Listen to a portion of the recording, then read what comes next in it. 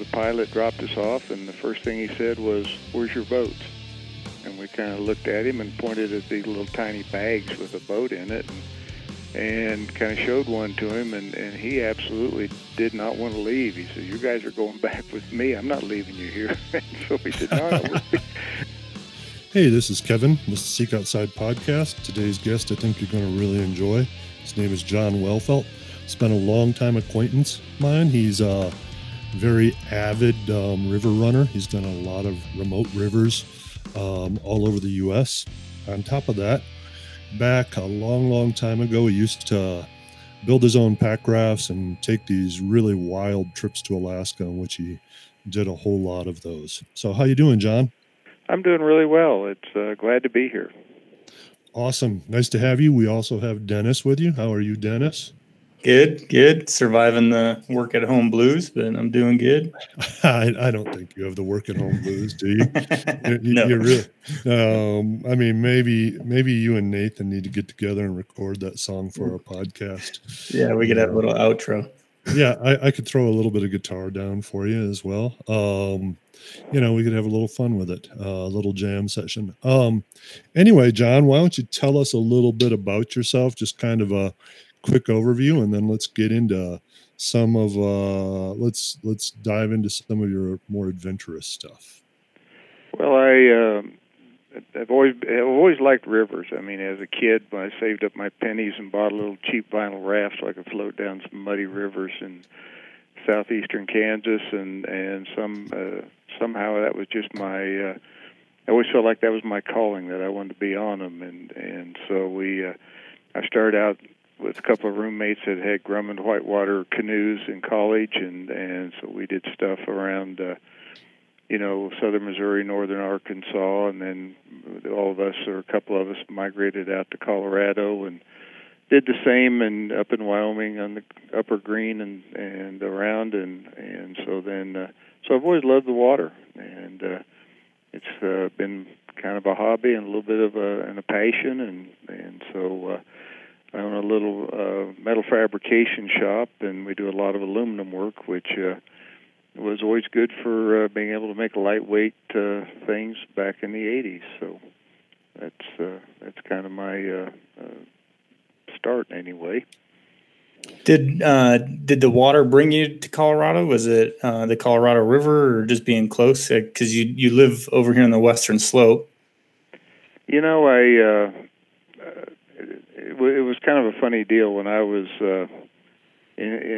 graduated from college, the Vietnam War was raging, and they had a lottery system, and my lottery number was too close to call, and so after I graduated, I went out to Colorado for a while I was waiting to see if I would be drafted or not, and it actually looked like I was going to be drafted in late December, and then President Nixon had a moratorium on the draft, and they stopped 2 numbers short of me going to Vietnam. So I stayed in Colorado. Actually, my grandparents had homesteaded out here in about 1916, but another war drove them back to Kansas. So eventually came to the Western Slope, where I had some friends, and just loved, always loved the mountains. I never enjoyed being in cities, so the Western Slope of Colorado just suits me just fine.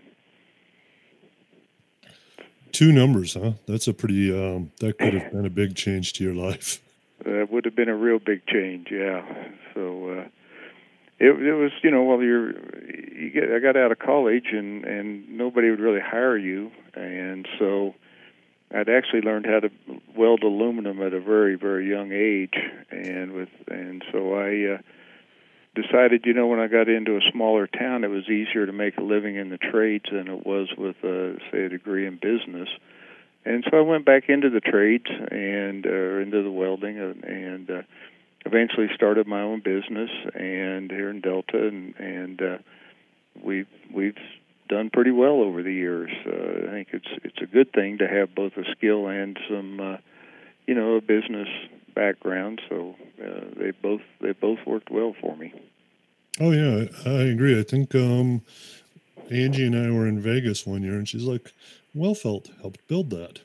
And it was like, what? So anyway, let's get into the Alaska trips, because those are pretty super interesting. And they were like long before we had all this internet thing of information and stuff. So tell us a little bit about that. Okay, well, a friend of mine named Steve Lewis and Weldon Beard were the three of us that kind of involved in this. But there was a river running float tube, which basically was an open in the bottom, and we were aware of them and had used them, and we decided to modify them to do long, 16. Most of our trips were 16 days in Alaska. So the first thing we did was add 6 inches to the length so it would carry more gear, and then we at that time all the float tubes and the like, they had straps that were strapped in there, and of course when you're running a rapid or doing something like that, that's you don't want to be tied into a boat because you'll drown if you flip. So Weldon Beard and I developed a inflatable seat to go with these where you didn't need any straps, and we eventually came upon a wedge-shaped design, so it kind of wedged your butt back into the bottom of the back of the boat. So it kind of kept you in there, and so they were actually pretty good in whitewater. We would take them down Westwater, and they're in class 3-4 water, and just for fun. Because you had a low center of gravity and they were pretty stable. They worked pretty well. They were about 9-10 pounds. And back then we were just kind of flying by the seat of our pants, and we'd try this and try that. And so the first trip we did was up to the Aniak Lake, and then we ran Aniak River, and that's in southwest Alaska.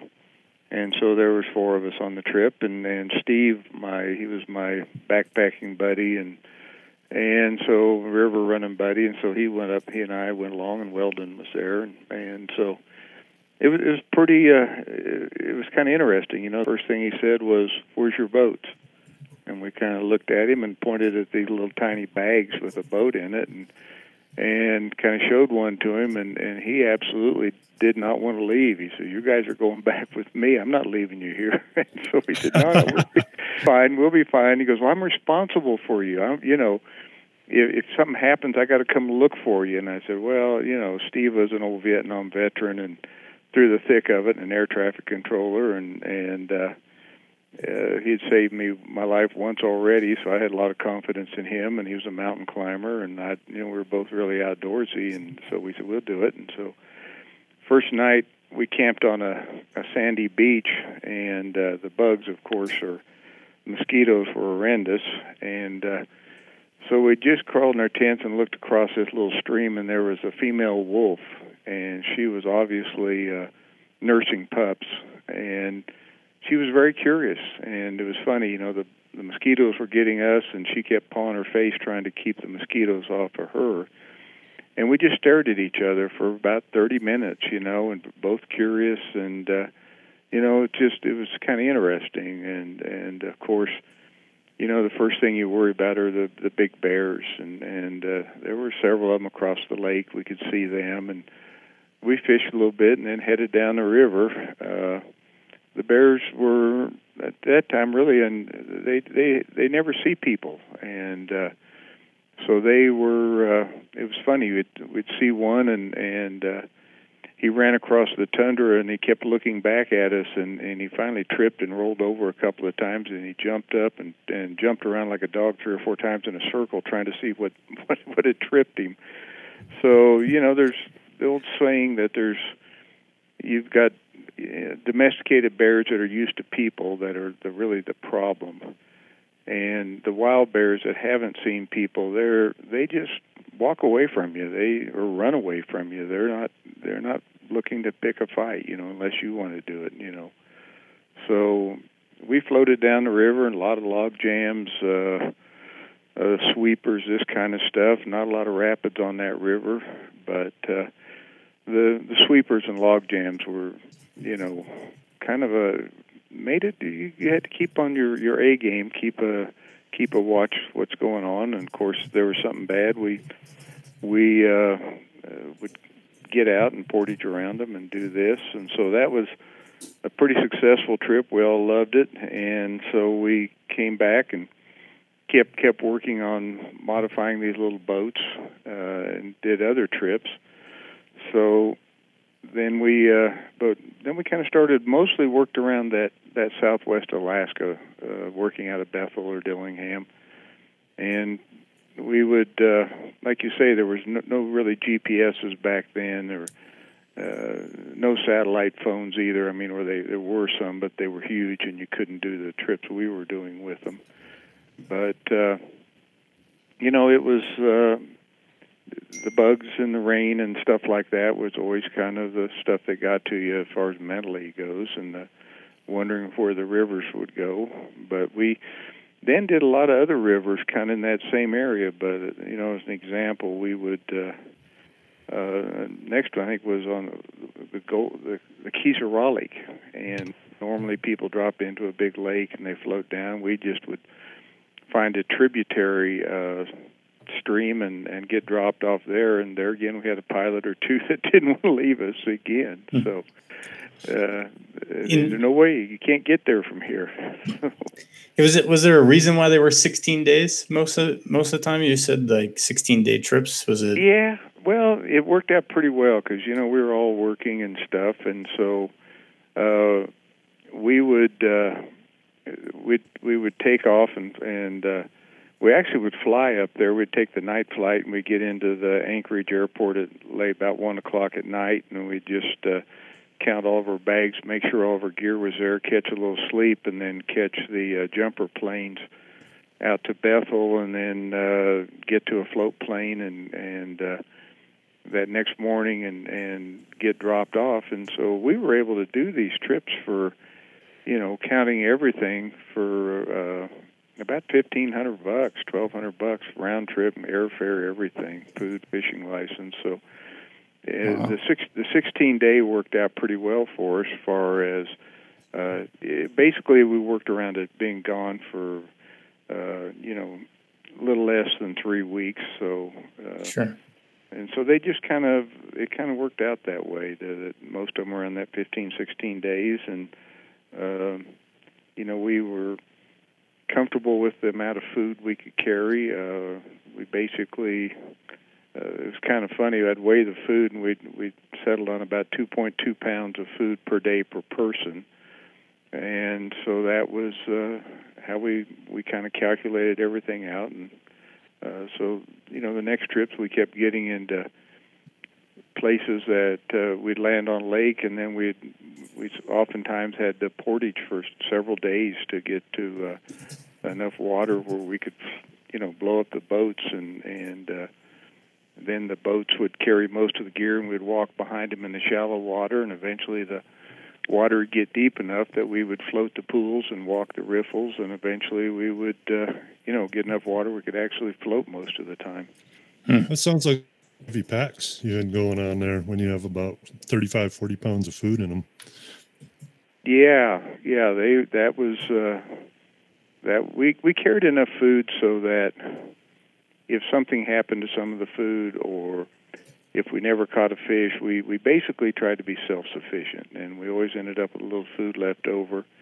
And that way, we did have one river that the fishing was an exceptional drought year, and it was a very small river, and we hardly caught a fish, and never did. So, but we still had plenty of food, and people always thought, well, you just live off of the grayling or something, but that was not the case. We took enough that we had a little window of safety there. So this was back in the 1980s. Obviously, you weren't flying around on Google Earth being like, oh, I want to run that river. It looks pretty neat. You weren't using CalTopo. You weren't on a bunch of forums. How were you finding what trips you wanted to do and where they would put you in at and where they would pick you up at? The first thing we did was I actually got, I think they're called WAC maps, or what the pilots use, because we were covering sometimes 100 miles, 150 miles or so of river. And so I found out that topo maps, your little topo maps, are absolutely worthless, because a lot of them were, they're made in the 50s or something, and the rivers had changed. So we needed to have maps because we were covering a lot of distance, that we could, look off at the mountains and do the more dead reckoning that way and get an idea of where we are. And so we weren't that way. So a lot of it was just looking at maps. Then we would sometimes call some of the pilots and ask them what they knew. We'd call some of the fish and wildlife type people, and it was always kind of funny. People always worry about bears, but really more people die in plane wrecks in Alaska than they do from bear attacks by far. And I would usually ask these people, and who do you fly with? And they say, well, we don't recommend anybody over another. And I said, well, you hunt and fish, and they always did. Who do you fly with when you hunt? And they would give us a name or two, and those were the people we'd call. And they worked out pretty well. I think one of the first ones was Yukon Air in Dillingham or in Bethel.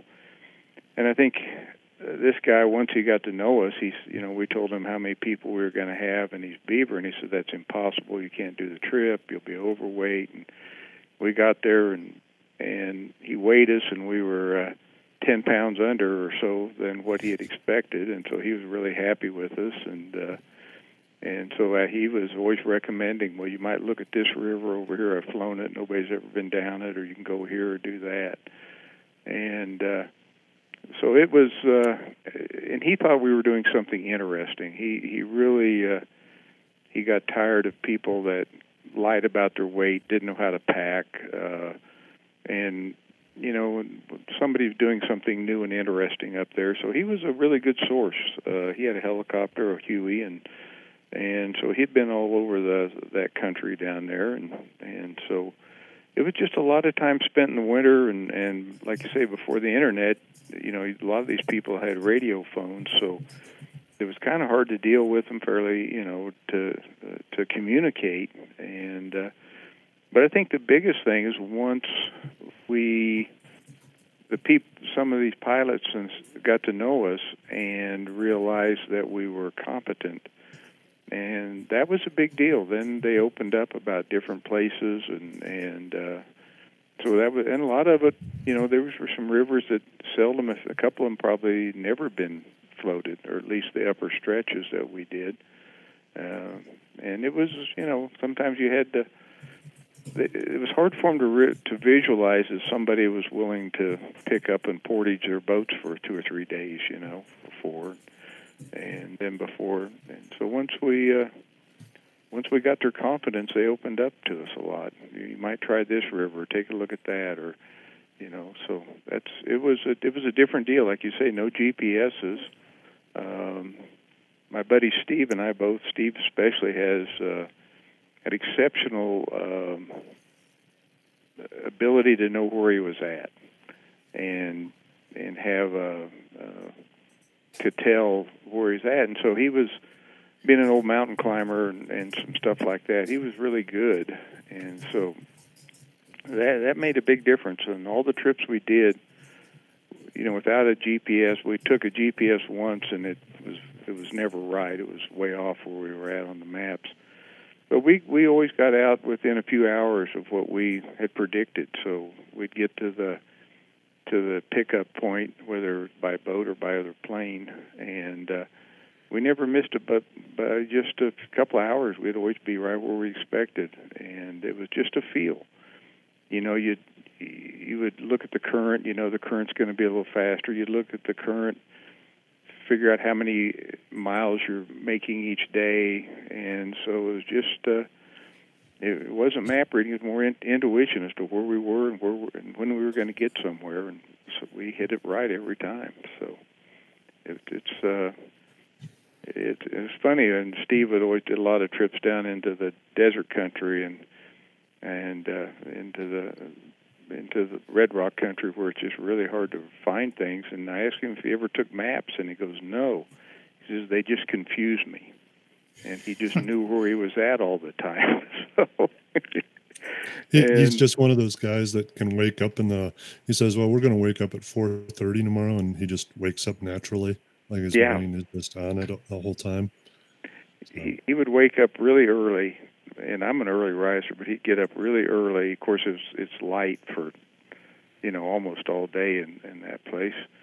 And when we were portaging, before I had the tea or coffee made, he would have been up for 2 or 3 hours and scouted the best way to portage and to get and a lot of times, you look down this big green meadow-looking thing and you think, man, we'll just carry all the stuff down there and then head to the river. But a lot of that was deceiving because they were full of tussocks and water and swampy and stuff. So he had a real ability to scout out a good route as we were carrying our stuff, and so we made a good team.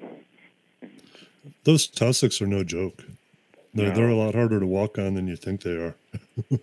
Yeah, and from a distance, they look like this big green meadow, Yeah, they do. They do.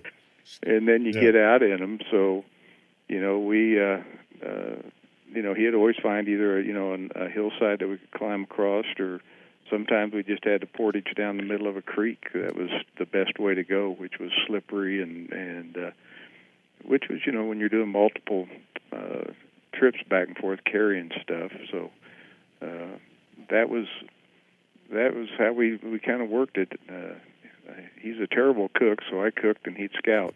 So if you like burnt macaroni and cheese, let him make something. So. Oh yeah, I bet back in that day you guys weren't just opening your own personal mountain house and dumping a little water in either. No. Yeah, you were actually cooking. No, we never did do the mountain house. That we always just, we'd buy macaroni and spaghetti and some stuff like that, and take some cheese and nuts, and we dried a lot of fruit and made our own jerky and stuff. But it was different, like you say. Only one time a fellow brought a GPS and it was way off for some reason, and he'd pull it out and say, we're here, and I'd say, we're not. That is no way we're not there. So I don't know if the maps were so bad in those days that the GPS and the maps weren't really coordinated. But it was always kind of interesting that way. In a weird, that must have felt like almost Wild West kind of exploration, like you were almost in an area that maybe wasn't even touched or was barely touched. Absolutely. That was so nice. It was always a letdown as you got down you would start at a lake and portage for a few days, and then you'd have this little tiny creek that you'd have to walk in, and then eventually down a creek you could float, and then eventually you'd get down to a bigger river that could support some towards the bottom. When we were close to getting picked up on a lot of these rivers, you'd find signs of somebody camping there. But when you can go for days and never see a sign or that anybody's ever been there or seldom been there, it's a different feeling. It's really that sense of exploration, and what's around the next corner is it's something that to me was addictive and just something it's hard to describe. I just love it. Do you still take trips to Alaska then? I haven't for a while. The air back then we could pack all of our stuff, and we were light enough we could take all of our gear on a carry-on, or all of our stuff, check it. And today, the airlines are a little different to deal with. They've got getting your gear up there is a lot harder. Back then, it was a lot easier. It was. We came off the Aniak once, and our the float plane that took us in they hadn't brought our other gear with us, is in the wrong town, and so we were catching a flight to a different town to get our gear and our stuff, and I had a 12-gauge shotgun, and they said, "Is it a high-end gun?" I said, "No, it's a camp gun. We just take it in case of bears." And so they just wrapped it in newspaper and threw it in the back of a commercial airline and said, "Let's go," And today they wouldn't let you do that, So it's a different story today. So the airlines are a little harder to deal with. So, I spent all the time up there, and then we eventually.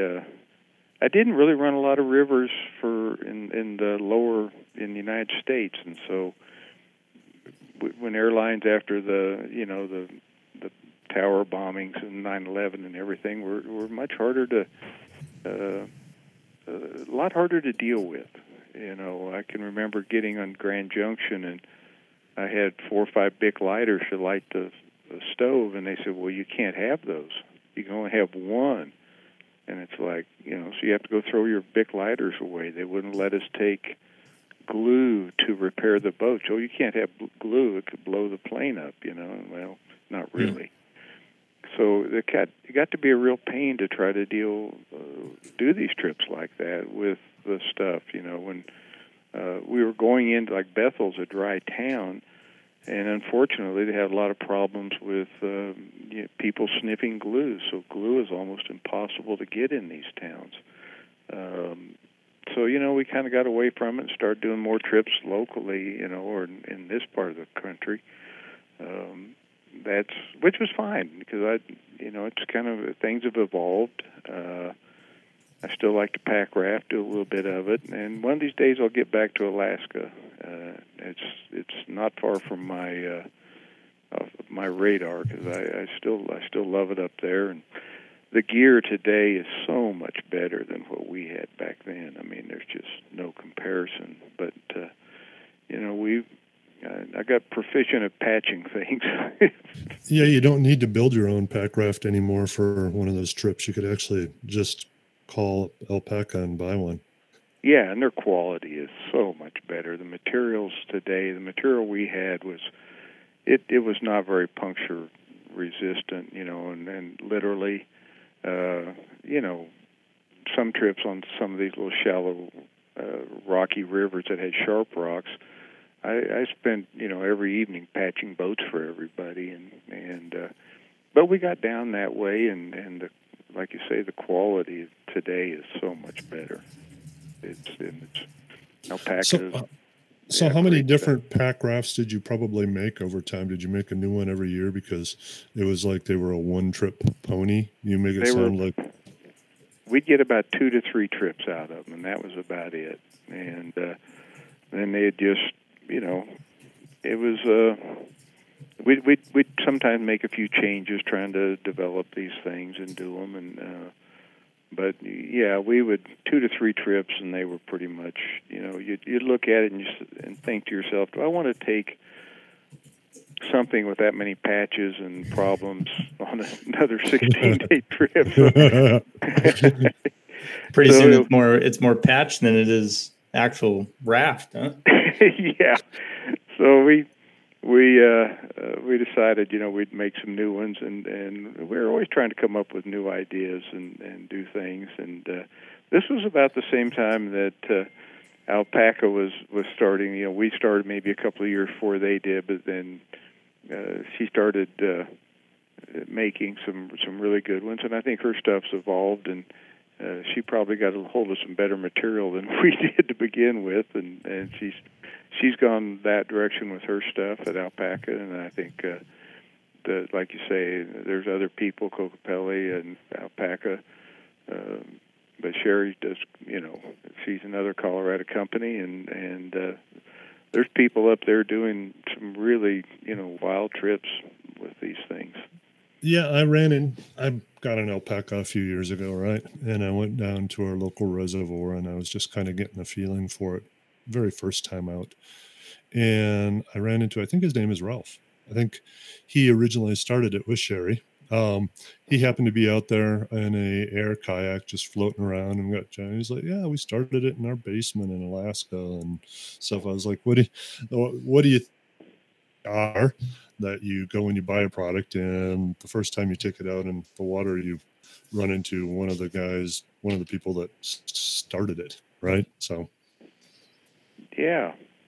So they're, and it's funny when we talk to people in Alaska about trips, and a lot of them lived in Colorado at one time or another in their life, and then migrated up to Alaska, and so it's a lot of local people have good information, but they don't share it unless they feel like they have some trust that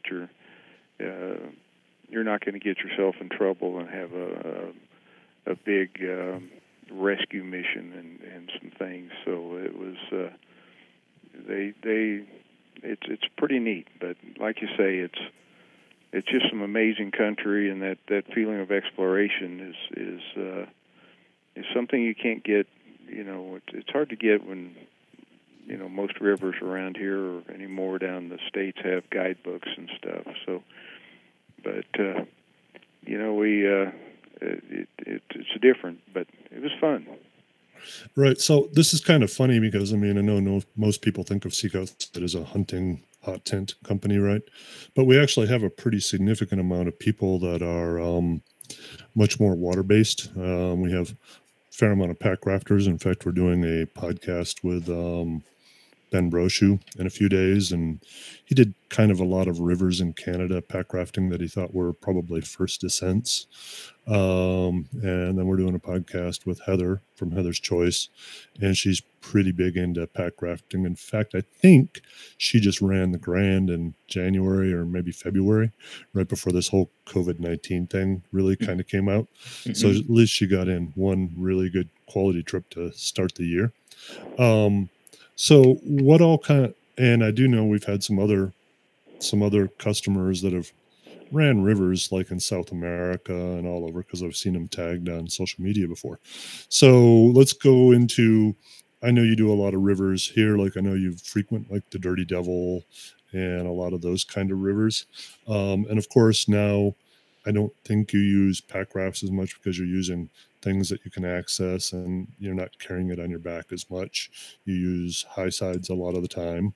So why don't we get into some of those trips? Okay. Yeah, after a while, we started looking around doing trips around here. So the Gunny Gorge is our local river, and it's a 4-wheel drive road and about 1.25 miles, fairly rough trail down.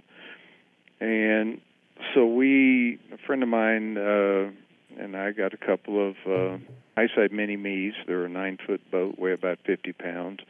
You can put 3 or 4 people paddling, or 1 or 2 one rowing. And so he said, make a frame for it. So I made a kind of a non-traditional frame that was very light, very strong, packs down nicely. And so we would carry these into the Gunny Gorge, and people would see them and say, where'd you get that? And I said, I built it, and would you build one for me? And so eventually I started, kind of made some jigs and started building a few of them for people, and eventually, High Side got wind of it, and we ended up being a dealer, and I've worked with them on some product development and some new boats and stuff, but still just make a nice packable frame for the High Side, the Mini-Me, Mini-Maxes, and some of the bigger boats. So I took one. We talk about the Grand back, I think 2010 or 9. I can't remember which, but took a Mini-Me, which is a 9-foot boat, down the Grand, and as luck would have it, we hit it when they were doing a experimental high water flow, so it got up a little over 40,000 CFS. And so in a 9-foot boat, that's kind of it was, people would stop and watch. So 40,000 CFS. What does CFS stand for? And like, what's like a good range of CFS, right? Like what's slow, what's kind of medium, and what's high?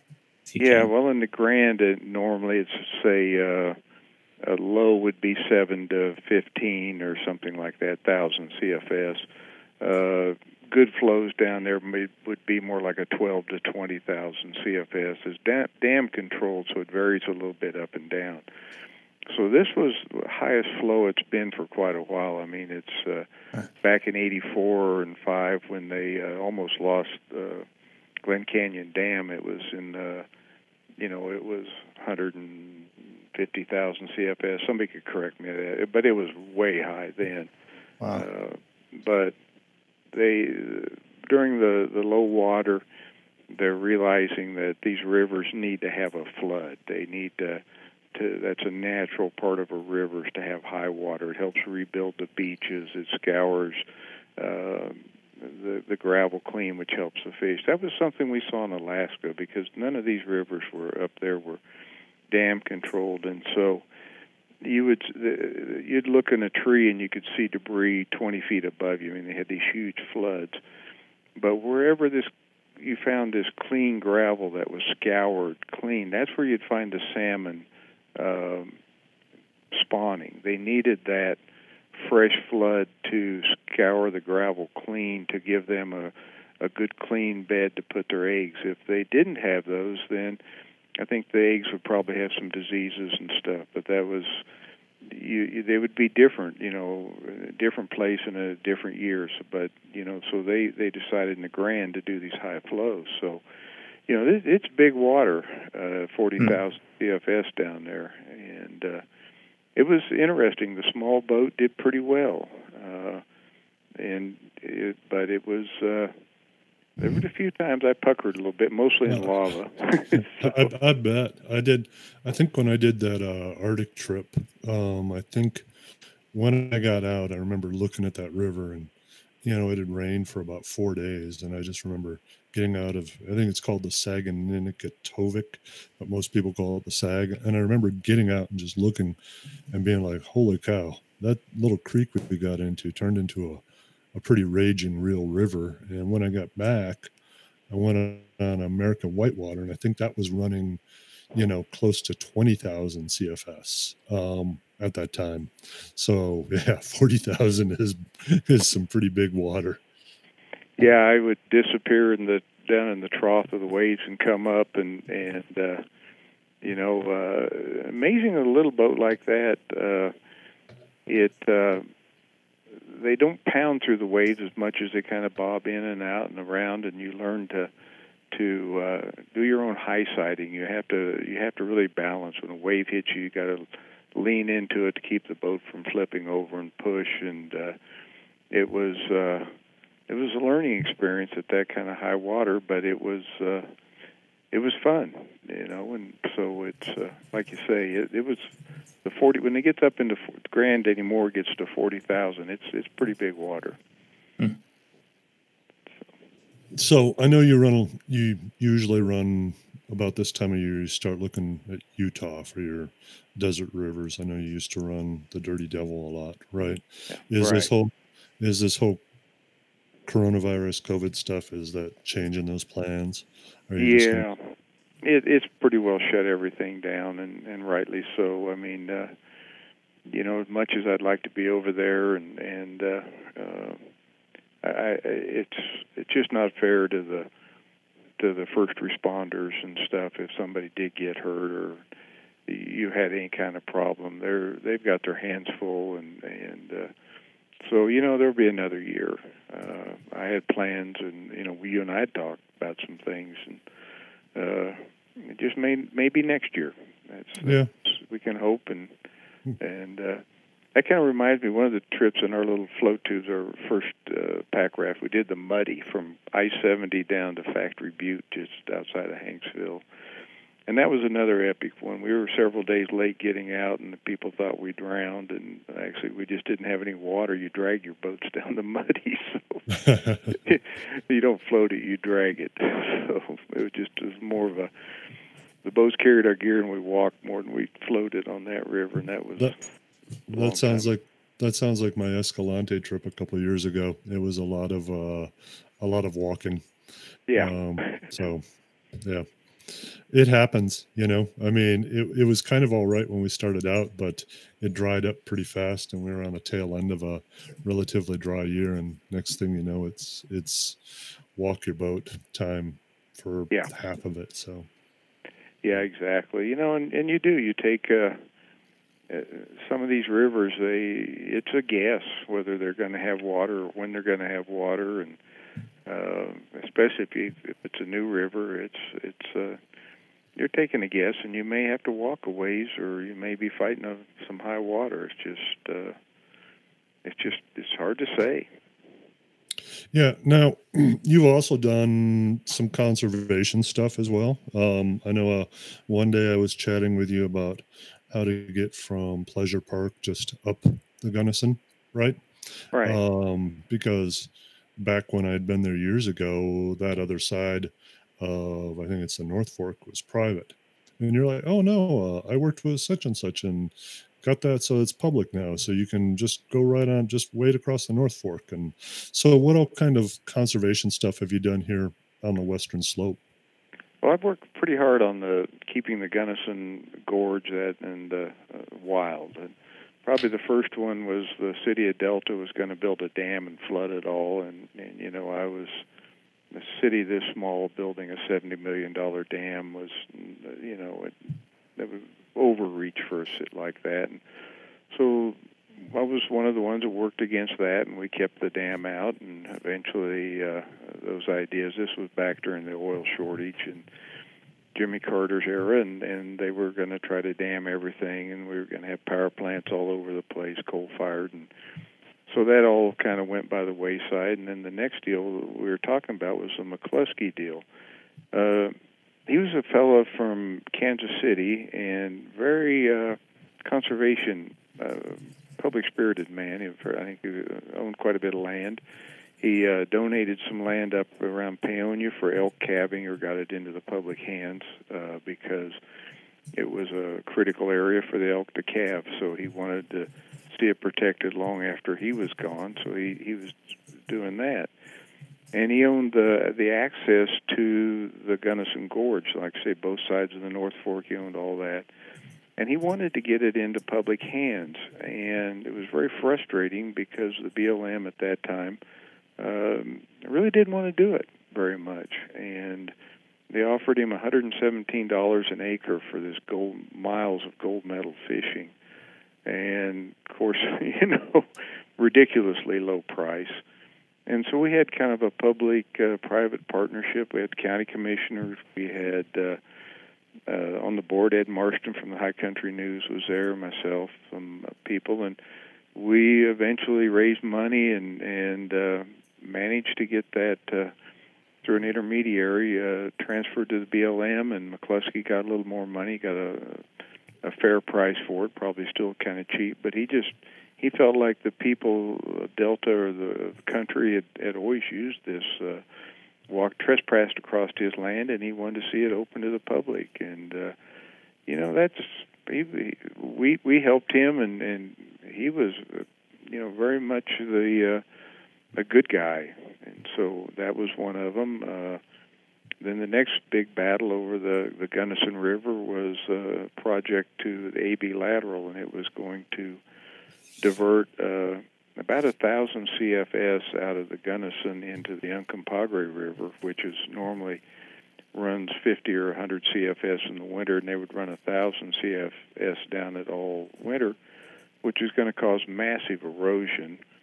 Plus, it would probably keep the Gunnison Gorge at a very low flow the rest of the time. There wouldn't be enough water left other than on, you know, big water years. And being at minimal flow like that, just like we were talking about, the river needs a flush. And the BLM, or the Bureau of Reclamation now, I guess, is actually doing flushing flows every spring, trying to keep the ecosystem healthy.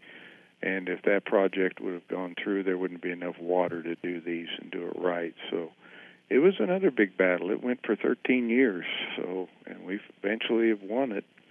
But it was a big fight.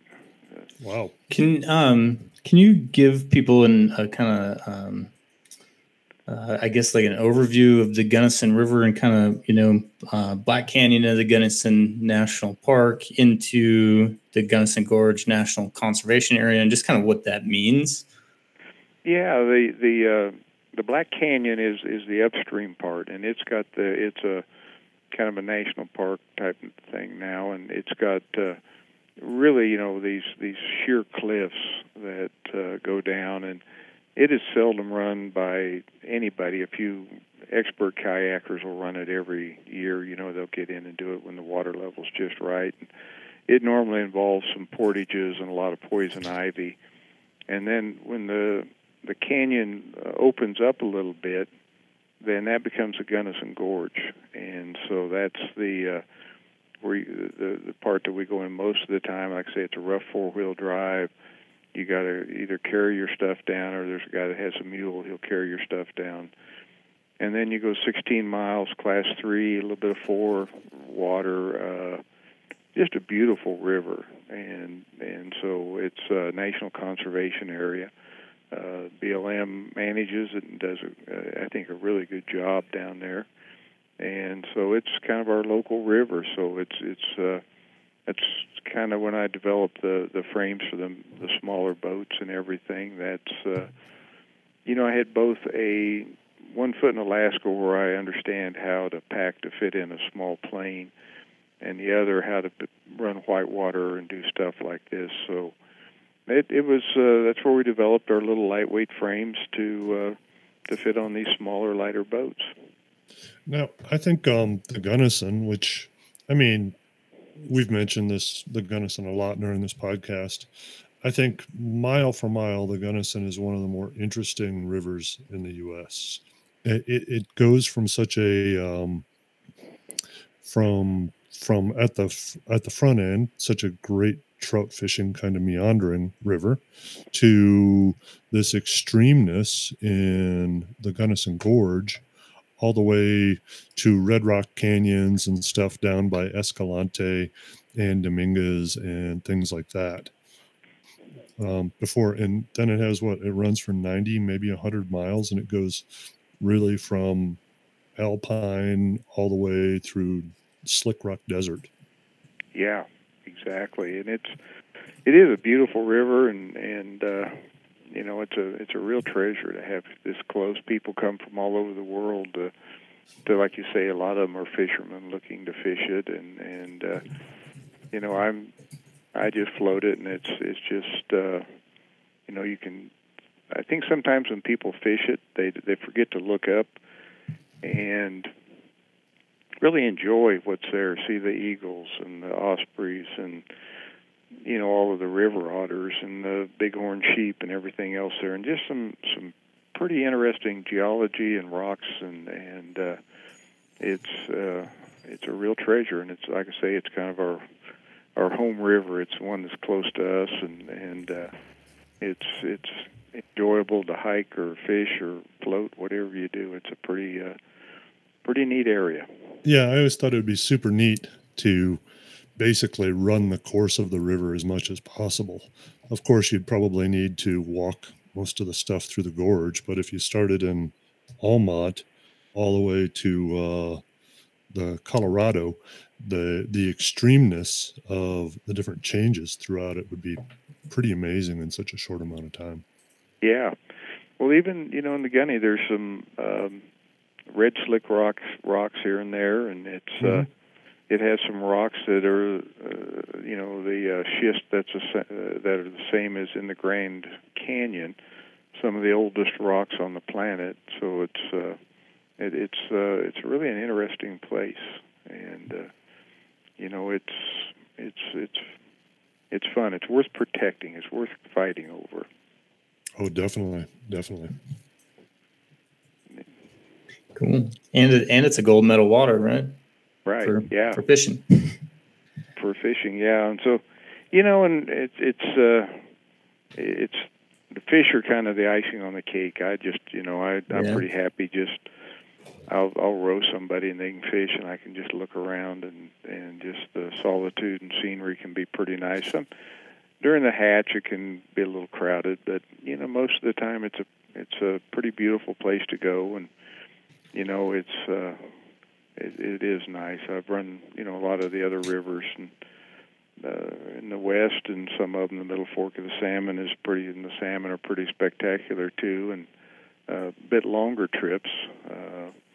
And so, I just, like I said earlier, for some reason I was just wired to enjoy floating down a river, whether it's a slow river or a fast river, I don't care. What about the Dolores? Have you ever done the Dolores? Yeah, we did that a bunch with these pack rafts in the 80s. That was another of our testing grounds. We'd go over and do that. Beautiful river, and it's almost criminal that it doesn't flow a little bit more. I mean, they almost hoard the water over there, and I think it suffers from, or in fact, I know it suffers from, flushing flows and lack of water and everything. So it's something I would love to see. A compromise go between the water barons in Dolores and make sure there's enough water to keep the river healthy. It's the lack of water, the weeds get bad because it doesn't have a flushing flow. The tamarisk and the like kind of encroach on everything. So it's a neat river that's suffering from abuse as far as I'm concerned. Yeah, one of my friends that owns the mountain shop here, he said he thinks the Dolores is the second best float in the lower 48 outside of the Grand. It's, I don't, boy, it's hard to say. When people talk about the best float or this or that, it's, I don't know. There's a lot of good floats, but he's right in the sense that you can start out in the Ponderosa Pines, and you can end up going through some really neat slick rock canyons, and it goes all the way down. Although I've never done the very bottom part, that's on my list, and I'll get there if we get some water one of these years. And just to give people an idea too, if you look at the Dolores, it pretty much runs parallel to the border of Colorado and Utah, and then kind of hops over the border, or kind of close to the Moab area into the Colorado River. Right. Yeah. It's like I say, I don't really. There's a lot of rivers I like, but I have a hard time ranking them, saying this is the best or that they all have their good points and maybe some bad points too. But I'm perfectly happy on just about any of them. I'm kind of that way with places I've been. I have a tendency to just say these few places are the top shelf places, Yeah. And it's like, it's really hard to say that the Canadian Rockies are better than the Brooks Range or better than some of the best canyon country, right? They're all top shelf. So yeah, exactly. And they're all top. They say you're all top shelf, and I think that they're all kind of addictive to me. I just love them all. I just like being out, and in my nice Seek Outside tent and a nice little stove. It's pretty nice, and hit the off seasons a little bit when it's chilly. And I just want to bring up about you guys. I met Angie. She donated. This was when you guys were very first starting, and she had donated a tent to Trout Unlimited they were doing an auction, a fundraiser, and you guys were generous enough to donate one of your first tents to it, and I bought it because I've always liked a floorless teepee-style tent. I'd had a Mega Mid before that, and yours was obviously bigger and lighter, and I really liked it. And I just want to commend Seek Outside for donating overall. I know over all these years you guys have been very generous with conservation organizations, and I just want to give you a shout out and say thank you for all the work you guys have done for conservation. Oh, thanks. Well, thank you for the work you've done. Yeah, and I still have that first tent. Really? We might have to take a look at that and pull it out of the archives. I think, and be like, what do these first ones look like? Occasionally we'll get a real old one in for repair. Like, I think a couple months ago, we had someone who was one of our very first customers sent something in to get their stove jack replaced or something, and a couple other little things. And it's always interesting to see how they're standing the test of time. And I think time is being pretty kind to them. So yeah, absolutely. They, you get a little hole here or there in it from a stick or something, but you put a little piece of tape on it and keep going. Yep. Yeah, and the design gets better, and the materials get better, but yeah, so it's interesting times. There's more people getting into more wild areas, but our equipment's better, and there'll be a new generation coming up. They're doing some stuff that I'm just amazed at right now. It's a different world now. It is, and with the advent of the, like I say, better equipment and lighter weight stuff. Some of these people are doing some really tough combination backpack and float trips of some sort, and we started doing some more of some whitewater cat frames, which were the guy told me, said, well, these are for younger people that want to run Class 5 big water, and they're for older people that looking for a little more safety. And I guess I'm probably falling into the safety category anymore. Well, it's interesting because like Instagram and all that, and then a lot of the multi-sport and a lot of the better gear has changed people's like you were doing these Alaska trips, and you weren't like putting it on Instagram, and it wasn't like marked on your phone, and someone else is like, oh, John's right in this spot. How do I get to that spot to do the same trip? And so it's a bit of a different world. People are getting out, but they're getting out a little bit differently. But I think it's good. The important thing is for people to get out and connect with the world. So you have anything else that you want to add? I think probably should start to wrap otherwise. No, I think that's it. And I've enjoyed the conversation. It's been fun. Brought back some memories. Cool. Thanks for coming on, man. Thank you. Right. Well, thanks for having me. Yeah, thanks, John. Maybe we'll float the gunny someday. Hey, I'd like it. Just get a hold of me and we'll go do it. Sounds good, man. All righty. All right. Thanks. Well, thank you. Talk to you guys later. Take care. Bye.